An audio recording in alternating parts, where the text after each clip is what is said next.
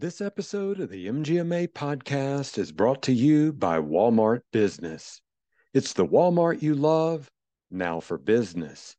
Get everything you need for your staff and patients in one place. Enjoy big savings on health and safety products, cleaning supplies, over-the-counter medications, and much more. And don't forget the break room snacks. Create a free account today and start shopping at business.walmart.com. That's business.walmart.com.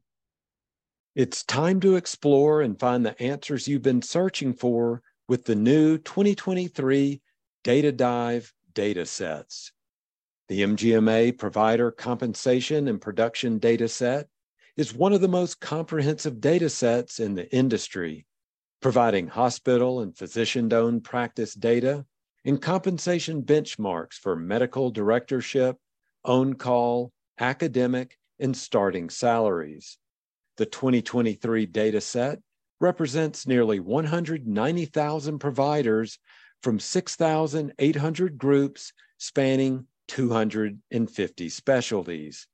With this valuable data, you can attract and retain the highest quality providers, drive more revenue through productivity, and keep costs contained. Learn more by visiting mgma.com/datadive. Healthcare is complicated, but you don't have to navigate the complexities alone. Care Allies collaborates with physician organizations to solve some of the toughest challenges on the path to value-based care.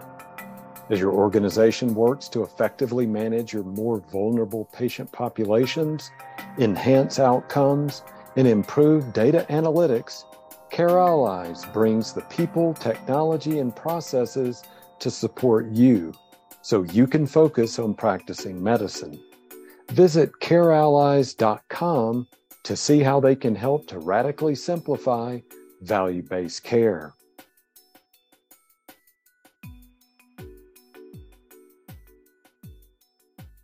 Hi, this is Daniel Williams, Senior Editor at MGMA and host of the MGMA Podcast Network.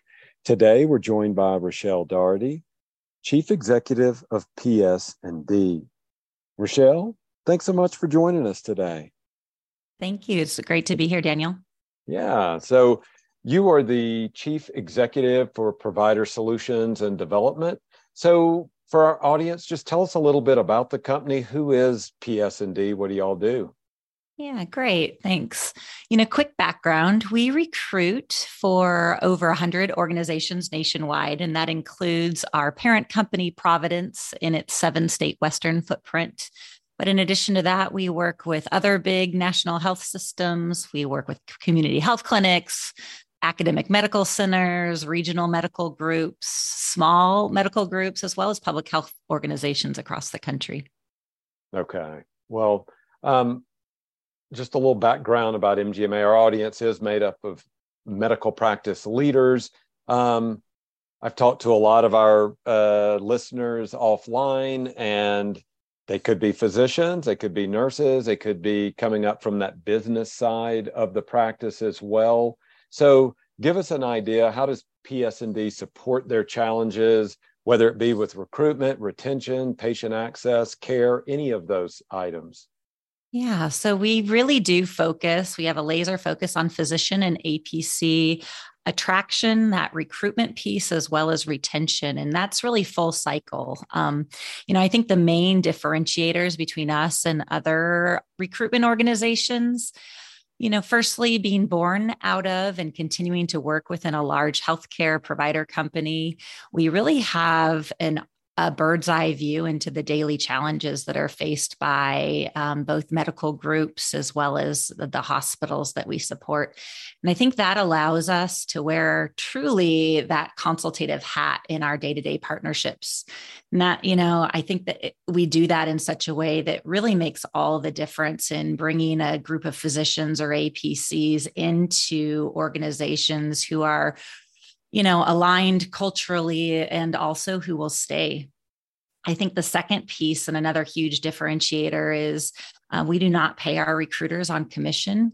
We really want that match between partner and candidate to speak for itself and to be lasting. And so, to us, the incentive is wrong when we look to pay our folks on a per placement. And so what we look at instead is our entire organization is bonused on overall NOI as well as quality indexes that focus around our candidate and our partner satisfaction. So I think that holistic approach allows our team to really be empowered to choose the right physician rather than that first one who might sign on. And so I think medical practice leaders really do benefit from that long-term fit that we bring. Okay. Now we jumped right into the company itself, but let's just take one step back a little bit, or more drill down a little bit about you. Tell us a little bit about yourself, maybe a little bit about your background and where your focus is at the company. Yeah, so my title is Chief Executive. I have been with the organization in its many iterations for just shy of about 20 years. And that has been in everything from a on-the-ground recruiter, recruiting for some of our very, very rural, tough to fill areas like Alaska and Montana, all the way to our spin out as a not-for-profit LLC over 6 years ago. And I sit in Seattle, Washington, and my team sits all over. We have large hubs in Seattle and Portland, but really are across the country in terms of caregivers, and that matches as well the geographies that we recruit for well. I wanted to ask you then, since you have been there a little bit, you've been there through the pandemic. This is probably I wouldn't say a dumb question, but maybe an obvious question. Did stuff change in the recruitment side of things, once the pandemic really hit, and how did that look? Yes, everything changed, I think, in healthcare, very acutely at first. We shut down almost all recruitment at first. Hospitals saw just a huge decrease in surgeries and in all of those things. And so hospital revenue fell pretty precipitously. And so that, of course, led to, a lot of angst. And so we dealt with that first year, really some huge swings, upswings and downswings, both in, needing to find critical care physicians, as well as putting a lot of specialties, in particular things like surgical specialties, et cetera, on hold. So huge change there. And I think the other piece that really has impacted our work there, we were already seeing the huge issue of burnout prior to COVID, but COVID really did provide an opportunity to shine laser focus on that from not just an organizational point of view, where our organizations were just incredibly stretched, but also, providers who were maybe sitting at home furloughed had time to really think about what they wanted out of their practice and their life. And so we saw just a lot of physicians who maybe were hanging in there pre-COVID come back to us with either complete career changes, wanting to move out of clinical into administrative work, or, a lot of shifting from full-time to part-time, from part-time to locum tenens, et cetera. So just a lot of shifts across that. You did mention burnout, and obviously that is becoming, unfortunately, synonymous with healthcare workers right now. So there's the burnout side of it, but talk about the actual cost, whether that's the personal cost, the provider cost that practices are facing in relation to burnout. Yeah, it is really tough to quantify, but we see the numbers that right now almost half of clinicians, and that's both physicians as well as APCs, are reporting high levels of burnout. It's 46% to be exact. Another 35% saying they are experiencing modern burnout. And I think the most telling is that less than 20%, only 19 reported no or minimal burnout.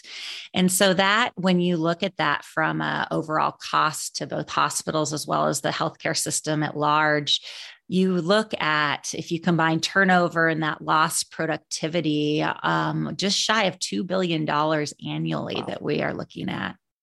Okay. Wow, that is just staggering. Now, I'll shift gears of our focus a little bit to the patient side. Your team and I had been communicating back and forth. They'd shared a McKinsey study with me that really looked at burnout and how that's impacting patients as well. Tell our audience about that. What stood out to you from that study? What were some of the data points or just anecdotes there that really got your attention? Yeah, I think that the numbers really were the story there. They looked at almost 60% of practices that reported out through there, and they had a pretty big N, had to change their care model due to staffing constraints, whether that be on the provider or the nursing side. And when you look at that and kind of drill in a little bit, the numbers don't get much better. 48%, so almost half, have reduced that inpatient capacity, and 43% have reduced operating room capacity. And when you think about, from a hospital perspective, that operating room is often where any sort of margin they might be able to make is made. That's really telling, given how small margins already were pre a lot of this burnout and the subsequent vacancies. In addition to that, if you look at emergency rooms, almost 40% have seen an increase in diversion times, and almost 40% of hospitals are seeing an increased length of stay. So it's really across the care continuum, as well as really at that beginning access point, that we're seeing just huge pieces. And I think that study really illuminated well some of just the downstream impacts to our communities that are being the light is being shown on now. Mm-hmm. For our listeners, I will share a link to that McKinsey study. Great. Your team had also shared with me a Deloitte study as well that looked at a lot of these issues, yep. And I'll share a direct link to that as well. So that's great. Yeah, that's got a lot of great burnout information in it. Right. Now, we, if it leads, it bleeds. So we started out here talking about all the difficulties and the challenges, but you guys really do have some solutions that we've talked about and shared offline. Want to address those as well. So let's hit a couple of different aspects here. The first one I want to ask you about is, what are some best practices in the hiring process where you do see medical groups finding success? What are some of those processes there? Their best practices. Yeah, that's great. I think that one of the pieces that's really important to remember, especially where the supply and demand is so off whack, is that it's incredibly tempting for our practices to look at that first person who shows a modicum of interest and try to fill the role there. And I think that that's really short-sighted, and we end up seeing, what happens there, and that ends up turning over, whether involuntary or voluntary, and that turnover costs even more. And so, I think one of the first best practices is really knowing what you're looking for from a practice perspective, as well as a cultural fit perspective, and not doing what is tempting to do, which is hire whoever is licensed and available, but really doing your due diligence there. I think the other piece that is a best practice that we work a lot with our different groups with is to be reminded that when you bring a candidate out, you're really recruiting their entire family. And so during those site visits and those interviews, it is as important to ensure that the partner and the family has their questions and concerns answered, whether that be, community faith systems, schooling, other types of jobs and employment that might be available. And, answering those is as important as really that candidate piece, and sometimes even more so, frankly. And so I think that's a huge best practice that we consult a lot around. And then I think the last piece maybe I'll highlight is one that I think is very much underutilized in almost all organizations across the board, and that's internal referral sources. Your practicing physicians and APCs have great networks, whether it be where they trained or former employers, especially in their first few years out of training. And I think most of the groups we work with leave this candidate pool completely untapped. And I think often it's because they think that if they can't afford to fund a formal program, that they really can't tap into that. But, sometimes something as easy as a quarterly email prompt is enough to keep those flowing. And so, I think that's just a huge piece of it. The plus side, in addition, with those internal referrals are that often these candidates come already with a kind of a sense of the values and missions, and they have a connection to the org. And so that really helps, not just with the attraction, but also on the retention side. Okay. Thank you for sharing that. Now, another topic area that we had discussed offline is dealing with feedback loops with employees. Talk about what you mean by that and how that can be successful for the practices. Yeah, I think for us, and I think this is true in whatever organization you're with. For mine, my team is made up of non-clinical people in general, but whether you're looking at a clinically focused organization or one such as mine in the healthcare service space, I think having that feedback loop is essential. And I think what we have tapped into is, in addition to those informal venues, whether it be through one-up supervisors and, small group meetings and focus groups, we've also implemented an anonymous form that goes out every month. We receive questions and feedback from the team, and we openly address those in every monthly all-team meeting we have.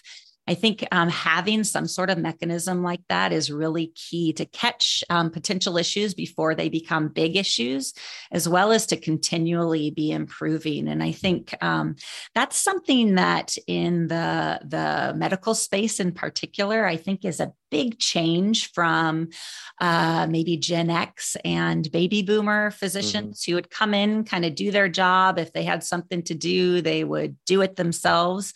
But, our newer physicians and APCs really are looking to give feedback and to have it acted on, to really feel like they're part of a community and a care team that is responsive to work. And so I think once you have those feedback loops in place, both formally and informally, it's also crucial really that you act on that. And I think, that they can see that their opinions are listened to. And I think, the flip side of that is I think it's equally important. And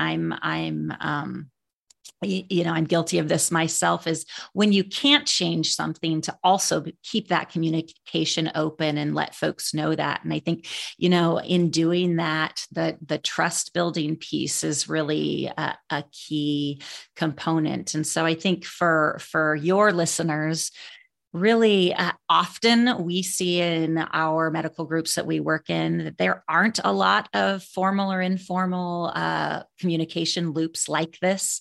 Okay. And so building one, figuring out what that is key, I would say, to kind of that continual improvement that we're looking for. Mm-hmm. Is there any, trying to think of what the right word is, pushback or reluctance to get on board with the feedback loop? And if there is, just how do you implement that and get that buy-in where people can feel really comfortable about it and they can feel like, oh my gosh, there's going to be repercussions if I speak up, and speak my mind and say, hey, I see that there's something going on here that can be improved upon. So how do you overcome that? Yeah, change management is such a a tough thing to get right in an organization, and so I think we are always iterating at PS&D on how best to do that. So certainly, I don't have any golden bullets, so to speak, Right. but I would say that you know. Having the right people involved in decision making when you're looking at change is just key. And so, in a medical group in particular, having whether it be the MA who's closest to that that workflow, or the physician themselves, or the front desk person, really getting the right people to be on board, and part of that change is I think the key. That stakeholder piece. Just I can't speak strongly enough around whether you are looking at across an organization or in smaller change initiatives, and so I think that's where I would start. Okay. Last thing on this. So what I'm hearing is it possible then, or are you suggesting to get maybe an interdepartmental task force? It could be somebody from front desk, somebody from HR, somebody from collections, all these different voices on this, so they can get there and align and really be able to speak and share there? Or I might have misheard you there. What are your thoughts there? Yeah, it's a great question. I think it depends really on what the change is. Okay. I think, upstream, I think the opportunity is who is going to be impacted, whether that be, to your point, the back office, the front office, the care team themselves, right. And whoever is impacted, I think having them involved in both kind of the maybe brainstorming that's required on the front end, as well as some of that implementation work that goes into it, is key. And then you can also, those tend to be those early adopters who are going to get the rest of the team on board. And so, yeah, depending on the project, absolutely, it might be that you're going to need someone from every single component. If you're looking at something like an EMR switch, right? That's kind of a perfect example, I would say, of where you're going with that. Okay. Last solution I want to address is compensation. I know that the MGMA audience, they really do look at the business of healthcare. They want to look at that bottom line. They also want to look at how do you spend so much time recruiting, compensation packages can come into play. Also the retention of great employees, you want to keep them there. So what are some tips and tools and tricks and other things to build a compensation package that makes people want to stay for that side of it, for that compensation side, as well as what the culture may be? But money does talk. So and just not just the money itself, but those overall packages that can really attract people. What are they looking for right now? I know I threw a lot at you, but what can you share with us there? Yeah, it is. This is definitely the piece that we are called to talk about and consult around a lot informally with the groups we're with, because I think when we are talking retention and attraction, you have docs who tend to be very satisfied with the status quo of work RVU, pay per click, pay per action. And so we are seeing more and more, and especially in kind of the COVID exodus, that was one of the big pieces, is how do we get off this hamster wheel and start moving towards what we were inspired to do when we went into medicine.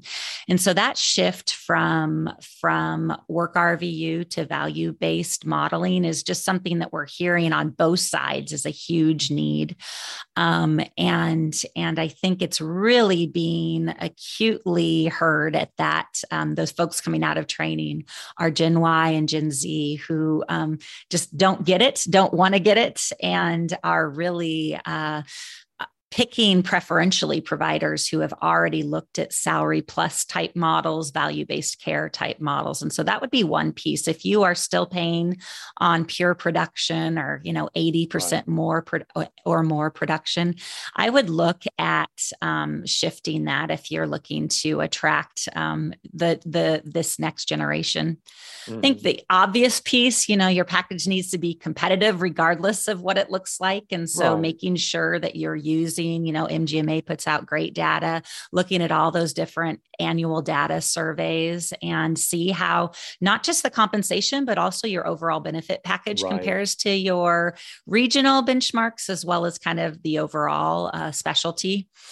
And then I really think about, just evaluating the entire job you're asking your provider to do and what should that look like? When you look at primary care right now, the job has really shifted, and COVID made this shift happen much more quickly than it otherwise would, to less coming into the office and more either telehealth or even, working through the EMR to give care. And so how do you work that into a compensation package in a way that that allows the provider to feel the full benefit of what they're doing? And I think the other piece that when you try to put all of that together, often what ends up happening is really, really complex packages. And I think that that's another kind of no. We really look to not just a transparent package, but also one that can be explained by a layman. And I think when we have a company that we're working with and they say, oh, don't worry about it, our salary package is too complex, we'll need to talk about that, so we don't want to share it because you'll get it wrong. That's a yellow flag for us. We say, if our recruiters who do this every day can't understand the package, a doc coming out of training is really going to give you kind of the wide-eyed stare. And so I think that that's just a really big piece about it. And then last and not least, I would say it is really key to look at what you are offering in terms of loan repayment. That can be both from the national perspective and what may be possible from a state or even local perspective, but also just what you're willing to put out there yourself. A lot of organizations we look at might have sign-on bonuses or retention bonuses, and we really encourage them to look at those and include or even sometimes substitute loan repayment there. I think that's key both for that attraction component, but also it's got a really great retention built in. We see a lot of groups that will put loan repayment that's paid back over years of service. And so you're kind of building in some retention there as well. So those are key pieces, I think, that are really tough sometimes to get buy-in across a medical group. But I will tell you that especially this newer generation that is coming out, they will ask the questions, they will expect the transparency there, and they will also push for change if they get hired into your org and some of these pieces are missing. Okay. So we have talked about the challenges, we've talked about solutions. So once you do have some of those solutions in place, whether it be compensation or the feedback loops or just best practices in the hiring process itself, what are some of the KPIs then that practices should be examining to make sure, okay, we've set it up, now let's measure it, let's see what's working and where we can continue to build upon this success here? Yeah. There's a lot of data points we could go to, in the actual recruitment process. I would look at the entire pipeline. So how many folks you are looking at to convert to being actively interested in your position, how many of those folks get to an interview, how many of those interviewed actually express interest and are offered contracts, and then certainly kind of the one that's of most value to the bedside is how many of those convert then to your new employee. And so that funnel pipeline is really big at the front end. And then once you've got them there, I think the big pieces that I would look at is your overall turnover, measuring that from both your physician population as well as your advanced practice clinician population, and really dissecting that. I think that first year turnover, especially amongst APCs, is one that's really been on the uptick the last few years. Okay. And so monitoring that and having a plan, it allows you to then, look at plans that might help mitigate some of that. Mm-hmm. I think, once you get that data, it's going to be hugely key on that qualitative why. And so as you're tracking those numbers, getting some data from folks who are leaving, that qualitative data of an exit interview, and then being able to use that to shift, whether it be, we were talking about compensation, whether it be shifting how you pay the docs or what kind of policies, benefits, scheduling, part-time to full-time, all of those pieces, I think, really come out in a good exit interview process.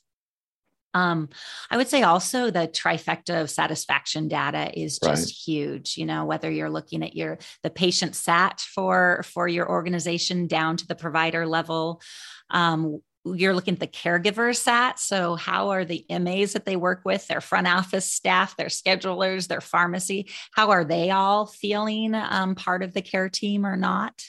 And then also looking at their own satisfaction, being able to measure your physician and provider satisfaction in a way that can kind of tell you a story of whether you might be having to fill positions sooner rather than later in your group.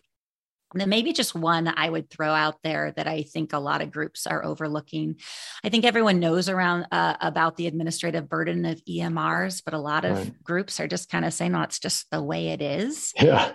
And I certainly know from what we hear when folks call us looking for a new job, EMR is up there at the top of the list. They're going home and charting 3-4 hours a night. They're charting on the weekends. And so do you have a way of knowing when your providers are online? Are they going home at 4:30 and then back online from 7 to 10? And you can look at stats like that. And often those are the docs who are not just going to be burnt out, but then who are going to be leaving. And so I think those are huge pieces that are worthwhile to set in place, especially if you're doing a lot of the things we talked about upstream. You want to make sure that you're able to benefit from all of that hard work. Okay. Final question then. You kind of have a blank slate here, so blank canvas to work with. So anything that I didn't ask you want to share about this topic, or even any resources, tools, anything else that you want to share with our audience? Yeah, I think maybe first and foremost, I would just say this is a problem that's going to become more and more acute. This the lack of physicians and APCs for our positions is, it's by 2030 going to look very, very different across the country in places that right now are already pinched, places like primary care, places like some of our key specialties as we look at the aging baby boomer population. All of the medical specialties that we already are feeling the pinch in are really going to be even more acute. And so figuring out now some of this, I think is the time is now to get these processes in place and to really prioritize this work, have partners, whether it be your internal staff as well as groups like PS&D, have those partners that will be with you through that so that you can start building pipelines upstream. We work with many of our organizations around what are the communities that might be feeder hospitals for you, and getting into those medical schools and those training programs early. And so I would encourage them to really start thinking about this much more proactively than I think our industry has up to now. I would also certainly point them to a lot of the resources that PS&D, my organization, has. I think you're going to share out our website. I will. We've got a lot of great content that's original content there that is, whether it be case studies, white papers from our organizations, some of our qualitative and quantitative data that research that we've done. It gives some great data points if you're trying to build some of this. And then I would just say last but not least, continue to reach out and partner with other organizations. I think a lot of times our groups think that they're in this alone. And so any sort of community local groups that you might have, whether it be local chapters of MGMA, whether it be, partners like PS&D, really work to consider this not as this is my problem alone, but how can we really look at this holistically and tackle it together. And so that would be, I think, the main pieces I would share.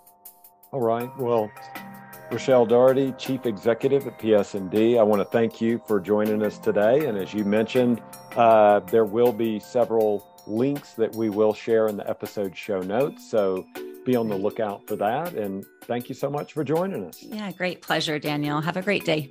You too. Thank you.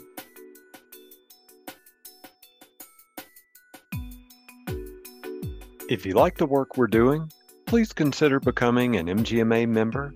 Learn more at mgma.com/membership. The popular buzzword we've been seeing everywhere is AI. But what we all want to know is how we can implement and use it to our advantage. When it comes to improving margins, accelerating cash flow, and optimizing staff performance, there's a one-stop shop using cloud-based predictive analytics. MGMA Analytics is your AI-enabled tool that upscales technology you've already been paying for, so you can silo your disparate systems and make data-backed business decisions. Visit mgma.com/analytics and see how AI can revolutionize your finances and operations. Again, visit mgma.com/analytics today.